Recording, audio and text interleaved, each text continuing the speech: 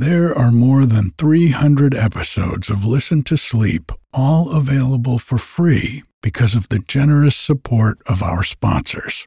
And while you'll never hear any ads after the story or meditation starts, you can get every episode ad-free, plus over 100 bonus episodes, all for less than the price of one cup of coffee a month by going to listentosleep.com and clicking on support. Thank you.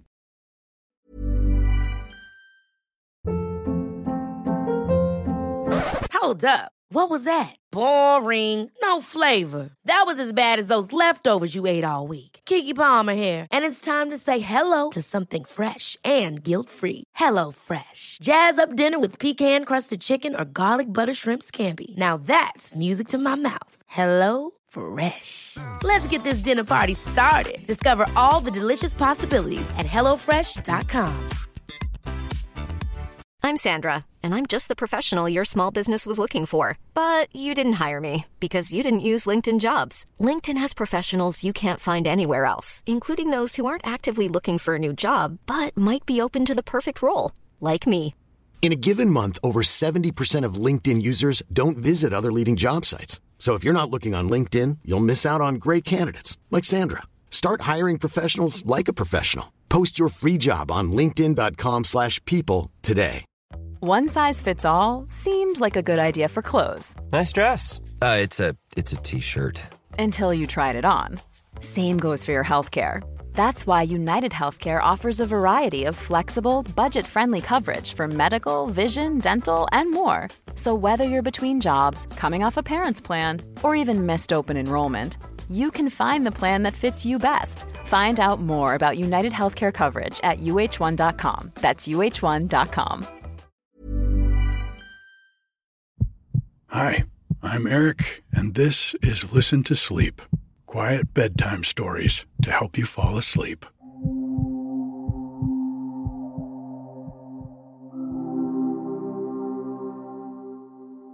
It's been a busy week here at the cabin, and there are a lot of new things coming up, and not just flowers. There's some great things happening with Listen to Sleep, and I'm going to have some big announcements for you coming soon. There are still so many flowers blooming, and I read somewhere this week that that's not uncommon in dry years, as the native plants can better outcompete the invasive ones. On the blog this week, it's Clarkia consina, or red ribbons, another one of those beautiful Northern California natives that you can only find here. I want to say thank you to Linda, Kat, and Chira for joining the Patreon this week. When you join the Patreon family and support the podcast for as little as $1 a month, you'll get access to new episodes a day early without any ads or introductions. There are also over 10 hours of nature recordings there that I've made around the cabin to help you relax on the nights you might not feel like a story. The Patreon is one of the things that's got some new stuff coming soon. So, if you're a patron, keep an eye out for a message from me. All of you folks who support Listen to Sleep at the $5 tier are about to get a big upgrade. Linda and Chira also left lovely reviews on listentosleep.com this week. Thank you for that. I'm really enjoying updating the blog there every week. It's a great way to share the beauty of the mountain with all of you. The website is also a great way to share the podcast with your friends. You can search and listen to all the episodes right there and get links to follow it in your favorite podcast app. If you know someone who has a hard time getting to sleep, I'd sure appreciate it if you'd share it with them. That's listentosleep.com. I want to thank everyone who's reached out or followed me on Twitter and Instagram lately. If you want me to follow you back, just send me a message and say hi. I love scrolling through your pictures and getting updates on what's happening in your life. You can find me at Listen to Sleep on Instagram and Twitter. This week's story is from a book of the best short stories of 1921. It's a beautiful tale about dealing with loss and learning to live again. Now, I don't know how you're listening to this podcast. Maybe you're wearing some painful earbuds, which will be lost in your bed come morning, or maybe through a little speaker on the bedside table, keeping the whole house awake. Or maybe you're just playing it through your phone. But none of these were ever designed for bedtime. Now, just imagine for a second you're snuggled up in bed, totally relaxed, your ear nuzzled deep into your comfy pillow, and my voice is magically playing back to you. No painful earbuds, no tangled wires, just total comfort and the sound you love. Well, imagine no more, because this is exactly what today's sponsor is here to help with. The Sleep Bar is an advanced under-pillow speaker that turns your pillow into the comfiest earphone ever. With a customizable shutdown timer, a huge battery that lasts multiple nights, and bone conduction audio that won't wake your partner. It's got everything you need to transform your bedtime listening. And they've given our listeners a limited number of 20% off codes. Simply head to dusker.com, that's DUSKER.com, and enter the code LTS20 to claim yours. Let's take a deep breath. In and out. Letting go of the day as you let yourself sink deeply into your mattress.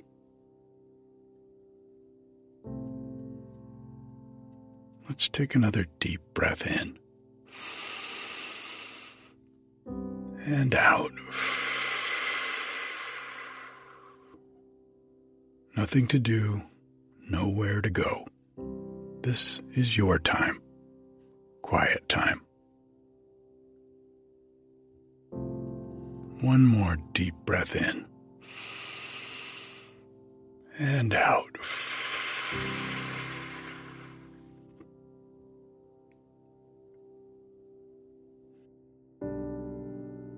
If you start to get sleepy as I'm reading to you, that's okay.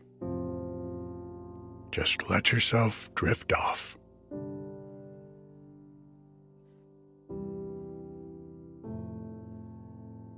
His smile. Laura stood across the street, waiting for the people to come out from the picture show. She couldn't have said just why she was waiting, unless it was that she was waiting because she could not go away. She was not wearing her black. She had a reason for not wearing it when she came on these trips, and the simple lines of her dark blue suit and the smart little hat Howie had always liked on her somehow suggested young and happy things. 2 soldiers came by. One of them said, "Hello there, kiddo," and the other, noting the anxiety with which she waited, assured her, "You should worry." She looked at them, and when he saw her face, the one who had said, "You should worry," said in sheepish fashion, "Well, I should worry," as if to get out the apology he didn't know how to make. She was glad they had gone by. It hurt so to be near the soldiers. The man behind her kept saying, "Popcorn, popcorn right here." It seemed she must buy popcorn if she stood there. She bought some. She tried to do the thing she was expected to do, so she wouldn't be noticed. Then the people came, pushing out from the theater. They did it just as they did it in the other towns. A new town was only the same town, in a different place. And all of it was a world she was as out of as if it were passing before her in a picture. All of it except that one thing that was all she had left. She had come so far to have it tonight. She wouldn't be cheated.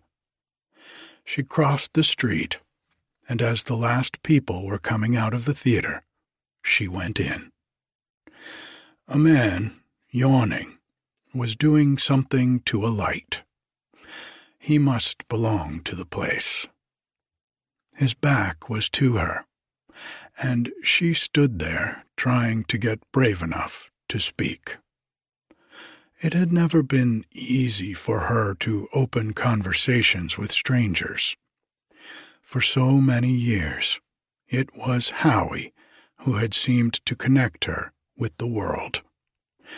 And suddenly, she thought of how sorry Howie would be to see her waiting around in this dismal place after everyone else had gone, trying to speak to a strange man about a thing that man wouldn't at all understand. How well Howie would understand it. He would say, "Go on home, Laura. Don't do this, sweetheart." Almost as if he had said it, she turned away. But she turned back. This was her wedding anniversary.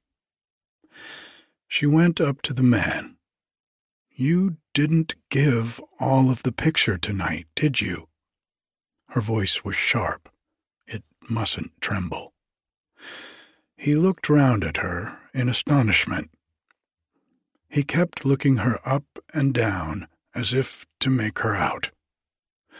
Her trembling hands clutched the bag of popcorn, and some of it spilled. She let it fall and put one hand to her mouth. A man came down from upstairs. "Lady here says you didn't give the whole show tonight," said the first man. The young man on the stairs paused in astonishment. He, too, looked Laura up and down. She took a step backward. "What was left out wasn't of any importance, lady," said the man, looking at her, not unkindly, but puzzled. "I think it was," she contended in a high, sharp voice. They both stared at her.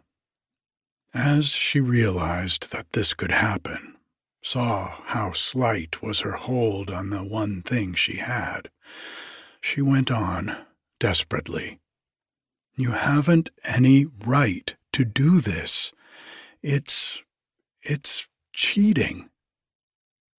They looked then, not at her, but at each other, as the sane counsel together in the presence of what is outside their world.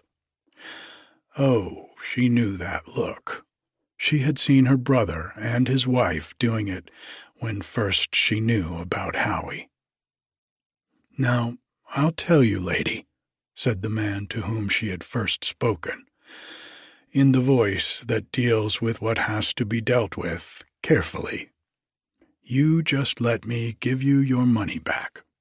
Then you won't have the feeling that you've been cheated." He put his hand in his pocket. "I don't want my money back," cried Laura. "I want to see what you left out." "Well, I'll tell you what I'll do," promised the young man, taking his cue from the older one. "I'll tell you just exactly what happened in the part that was left out." "I know exactly what happened," cut in Laura. I want to see what happened." It was a cry from so deep that they didn't know what to do. "Won't you do it for me?" she begged of the young man, going up to him. "What you left out, won't you show it for me? Now?" He just stood there, staring at her. "It means but how could she tell them what it meant?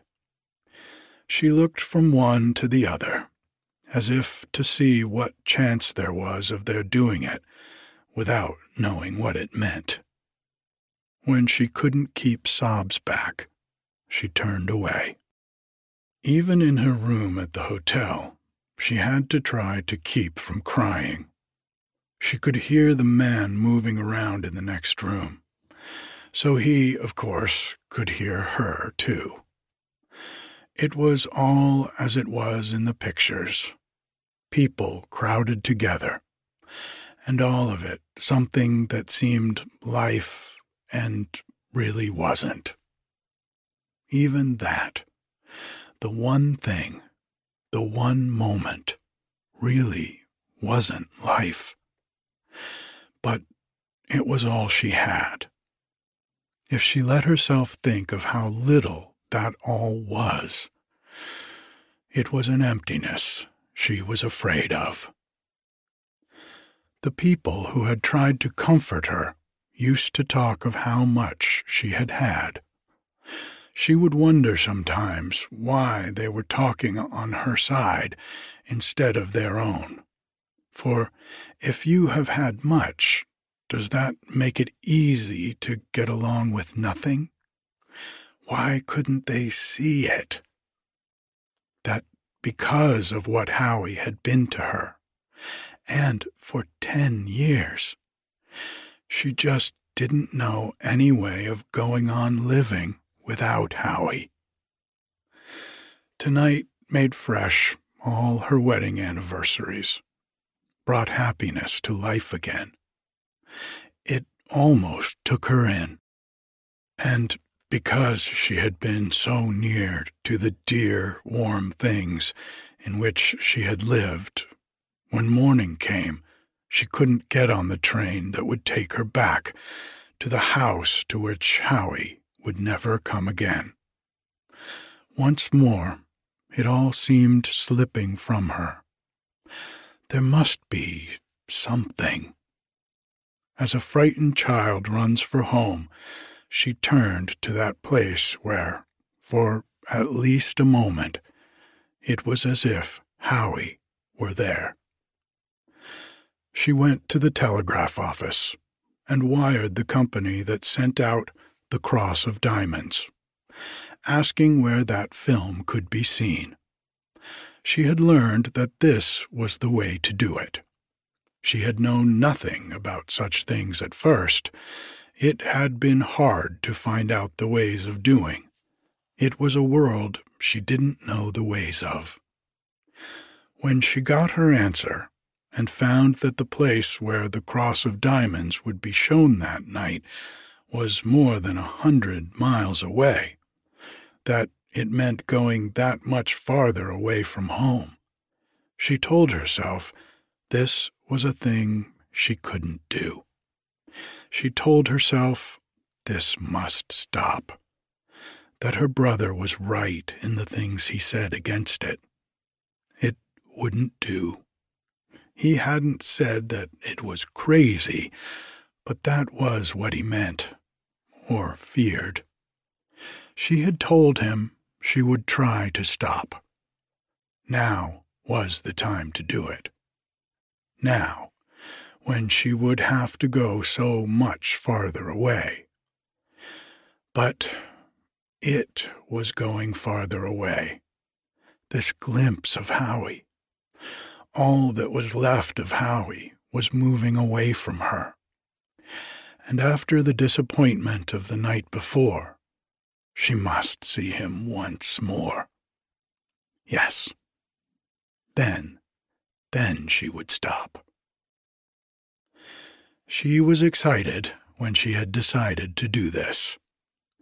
It lifted her out of the nothingness. From this meager thing, her great need could, in a way, create the feeling that she was going to meet Howie.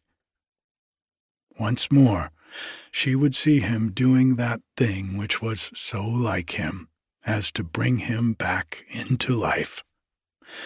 Why should she turn from it? What were all the other things compared with this thing? This was the one little flash of life in a world that had ceased to be alive. So again that night, in the clothes he had most liked, she went for that poor little meeting with her husband. So pitifully little, and yet so tremendous, because it was all she would ever have. Again, she sat in a big, noisy place with many jostling, laughing people, and waited to see Howie. She forgot that the place had ugly red walls and sickly green lights.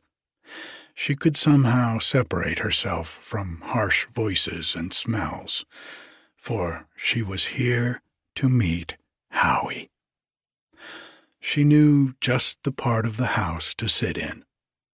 Once she had sat where she couldn't see him as he passed from sight. After that, she had always come very early, so she had to sit there while other people were coming in. But she didn't much mind that. It was like sitting in a crowded railway station when the person you love is coming soon. But suddenly, something reached over that gulf between other people and her. A word. A terrible word. Behind her, someone said, "Munitions." She put her hand to her eyes and pressed tight. Not to see. That was why she had to keep coming for this look at Howie. She had to see him, that she might shut out that. The picture of Howie, never coming back. She hated people. They were always doing something like this to her. She hated all these people in the theater. It seemed they were all, somehow, against her. And Howie had been so good to them. He was so good to people like the people in this theater. It was because he was so good and kind to them that he was not Howie now. He was always thinking of people's comfort, the comfort of people who had to work hard. From the time he went into his father's factory, he had always been thinking up ways of making people more comfortable in their work. To see girls working in uncomfortable chairs, or standing hour after hour at tables too low or too high for them, he couldn't pass those things by as others passed them by. He had a certain inventive faculty, and his kindness was always making use of that. His father used to tell him he would break them all up in business if his mind went on working in that direction. He would tell him if he was going to be an inventor, he had better think up some money-making inventions. Howie would laugh and reply that he'd make it all up someday. And at last, one of the things he had thought out to make it better for people was really going to make it better for Howie. It was a certain kind of shade for the eyes. It had been a relief to the girls in their little factory, and it was being tried out elsewhere. It was even being used a little in one of the big munition plants. Howie was there seeing about it. And while he was there, he went in there, Howie. There wasn't even anything to carry out. The picture had begun. She had to wait until almost half of it had passed before her moment came. The story was a tawdry, meaningless thing, about the adventures of two men who had stolen a diamond cross, a strange world into which to come to find Howie. Chance had caught him into it. He was one of the people passing along a street which was being taken for the picture. His moment was prolonged by his stopping to do the kind of thing Howie would do. And now it was as if that one moment was the only thing saved out of Howie's life. They who made the picture had apparently seen that the moment was worth keeping. They left it as a part of the stream of life that was going by while the detective of their story waited for the men for whom he had laid a trap. The story itself had little relation to real things, yet chance made it this vehicle for keeping something of the reality that had been Howie, a disclosing moment captured unawares. She was thinking of the strangeness of all this, when again the people seated back of her said a thing that came right to her. They were saying, "Scrap heap." She knew, before she knew why, that this had something to do with her. Then she found that they were talking about this film. It was ready for the scrap heap. It was on its last legs. They laughed and said perhaps they were seeing its last appearance. She tried to understand what it meant. Then even this would cease to be in the world. She had known she ought to stop following the picture around.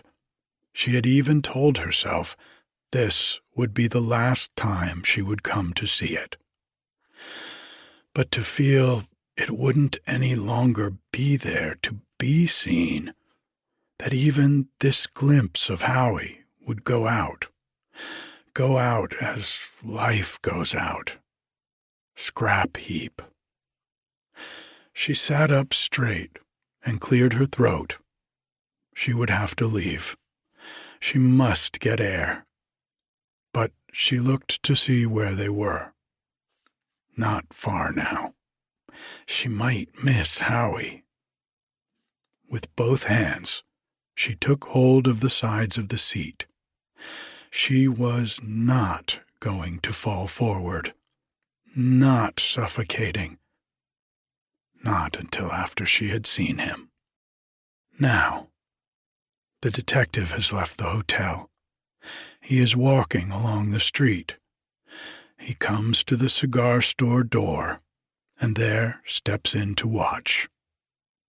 And there comes the dog. Then it was not going to be cut out tonight. Along comes the little dog, pawing at his muzzle. He stops in distress in front of the cigar store. People pass and pay no attention to the dog there on the sidewalk.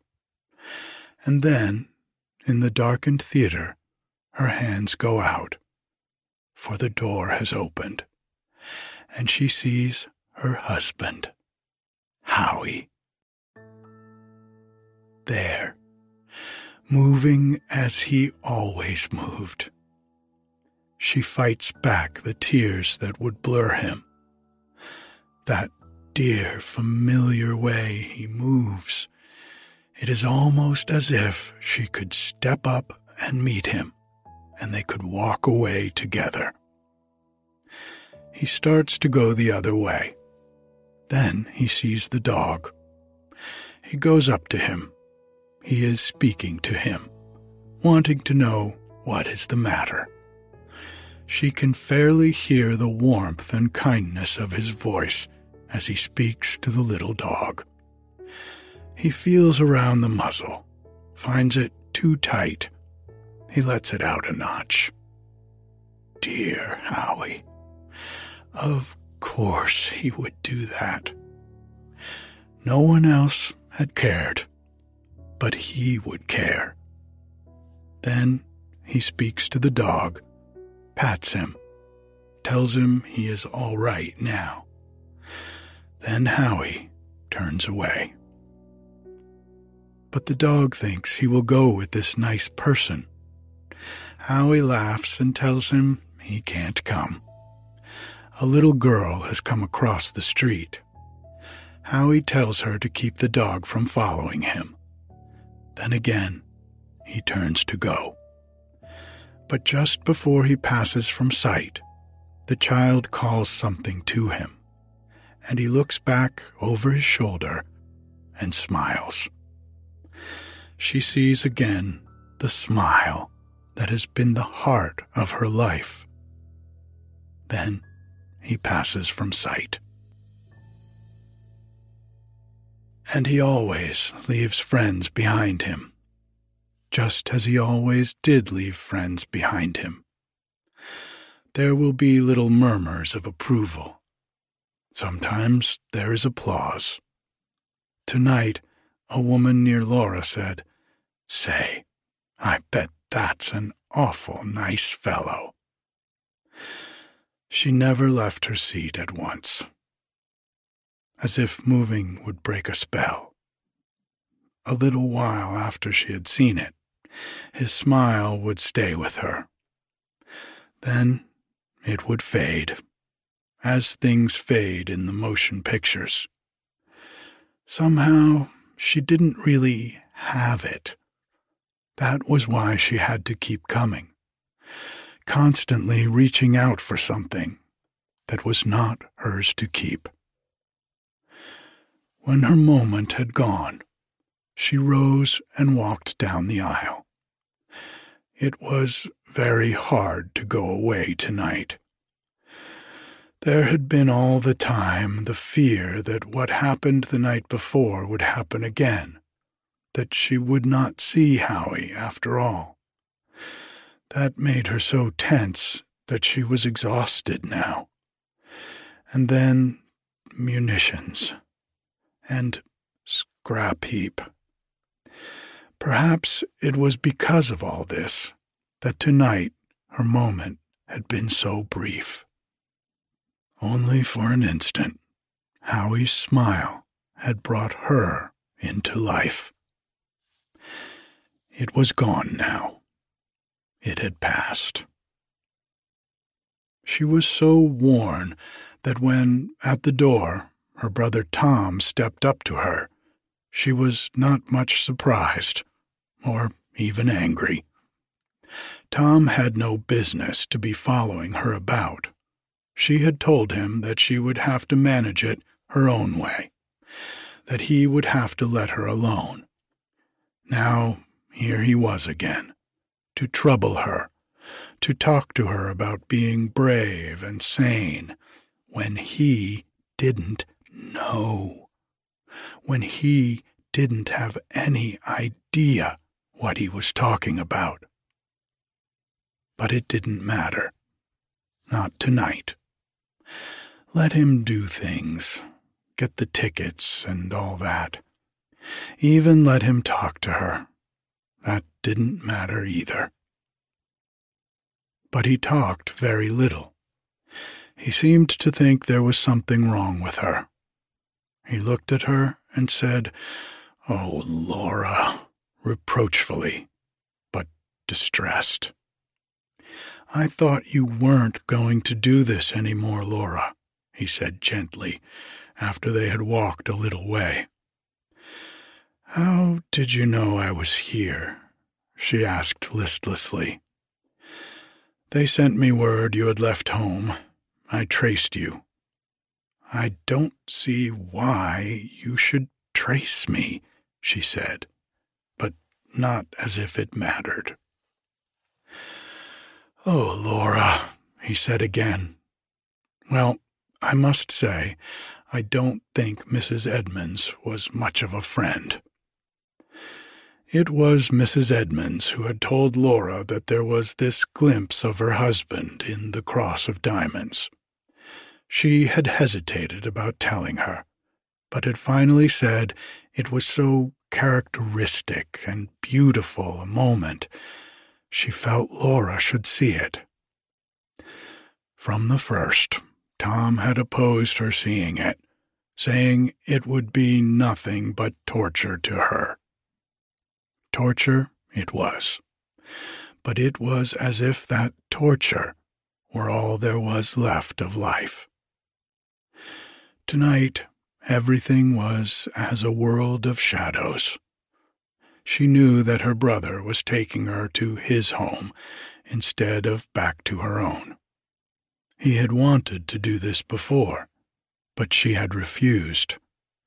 There was nothing in her now that could refuse. She went with him as if she were merely moving in a picture and had no power of her own to get out of it. And that was the way it was through the next few weeks. Tom and his wife would talk to her about trying to interest herself in life. She made no resistance. She had no argument against this. But she had no power to do it. They didn't know. They didn't know how it had been with her and Howie. She herself had never been outgoing.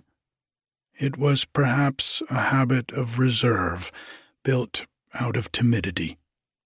But she had been a girl whose life did not have a real contact with other lives. Perhaps there were many people like that. Perhaps not. She did not know. She only knew that before Howie came, the life in her was more as a thing unto itself than a part of the life of the world. Then Howie came. Howie, who could get on with anyone, who found something to like in everyone, and in the warmth and strength of his feeling for people, he drew her into that main body of life where she had not been before. It had been like coming into the sunshine. Now he was gone, and they asked her to be alone what she had been through him. It was like telling one to go into the sunshine when the sun is not shining. And the more these others tried to reach her, the more alone she felt, for it only made her know that they could not reach her. When you have lived in sunshine, days of cold mist may become more than you can bear. After a long struggle not to do so, she again went to the long-distance telephone to find out where that picture was being shown. That picture into which was caught one moment of Howie's life as he moved through the world. Worn by the struggle not to do what she was doing, and tormented by the fear that she had waited too long, that this one thing which was left to her might no longer be, she had to put every bit of her strength into establishing this connection with the people who could tell her what she must know. Establishing the connection with living was like this. She was far off, and connected only by a tenuous thing which might any moment go into confusion and stop. At the other end, someone was making fun of her. They doubted if the cross of diamonds could be seen anywhere at all. The cross of diamonds had been double-crossed. Wasn't it too much of a cross, anyway, to see the cross of diamonds? Finally, another man came to the phone. The cross of diamonds could be seen at a certain town in Indiana, but she'd better hurry, and she'd better take her last look. Why did she want to see it, might he ask? But Laura hung up the receiver. She must hurry. All the rest of it was a blur and a hurry. Through the unreal confusion drove the one idea. She must get there in time. And the whole life of the world seemed pitted against her. It was as if the whole of that main body of life was thrown in between her and Howie. The train was late. It was almost the hour for pictures to begin when she had gotten down at that lonely, faraway station.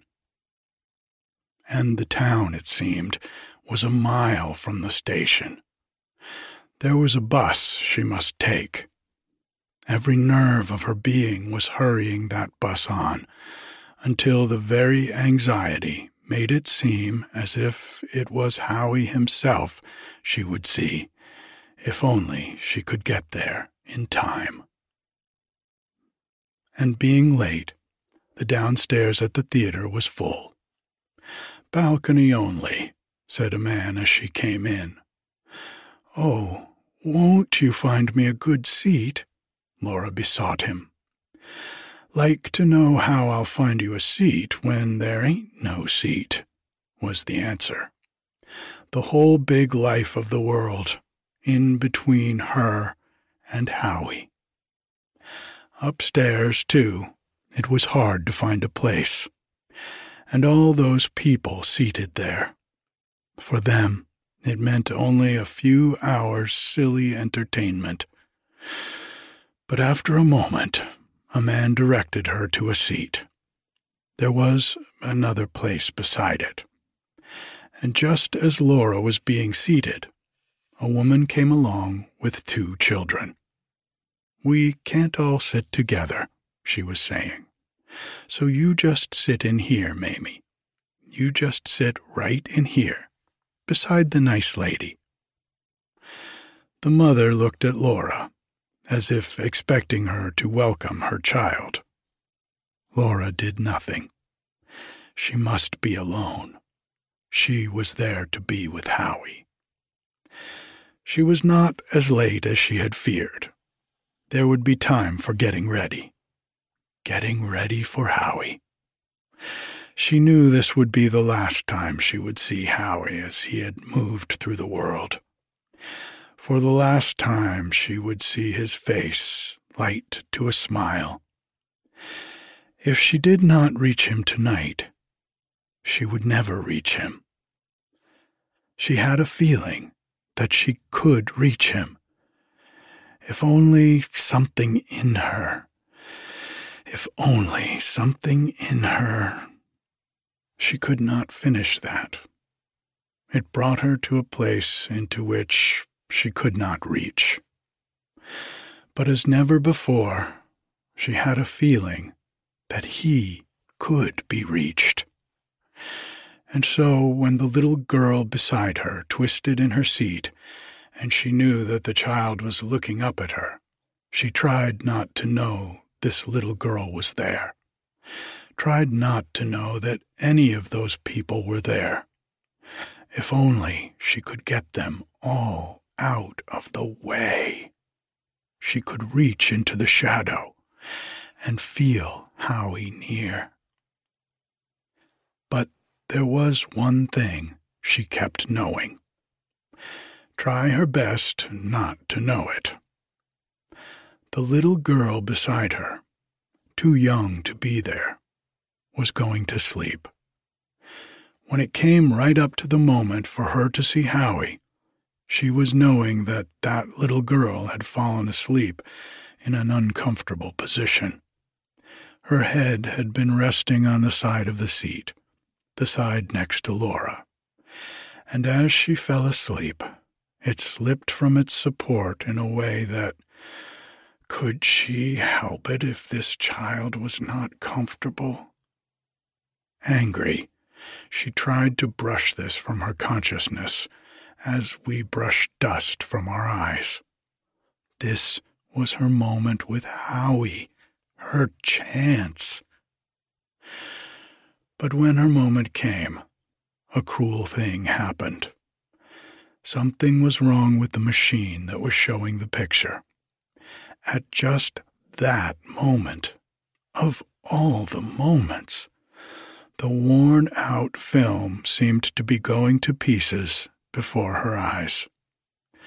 After the little dog came along, and just as Howie should come out of the cigar store, there was a flash, a blur, a jumble of movements.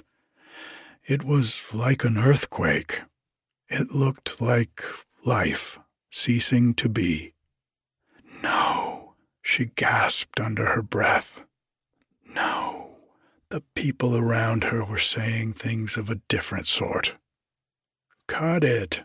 What you givin' us?" "Whoa, boy!" They laughed.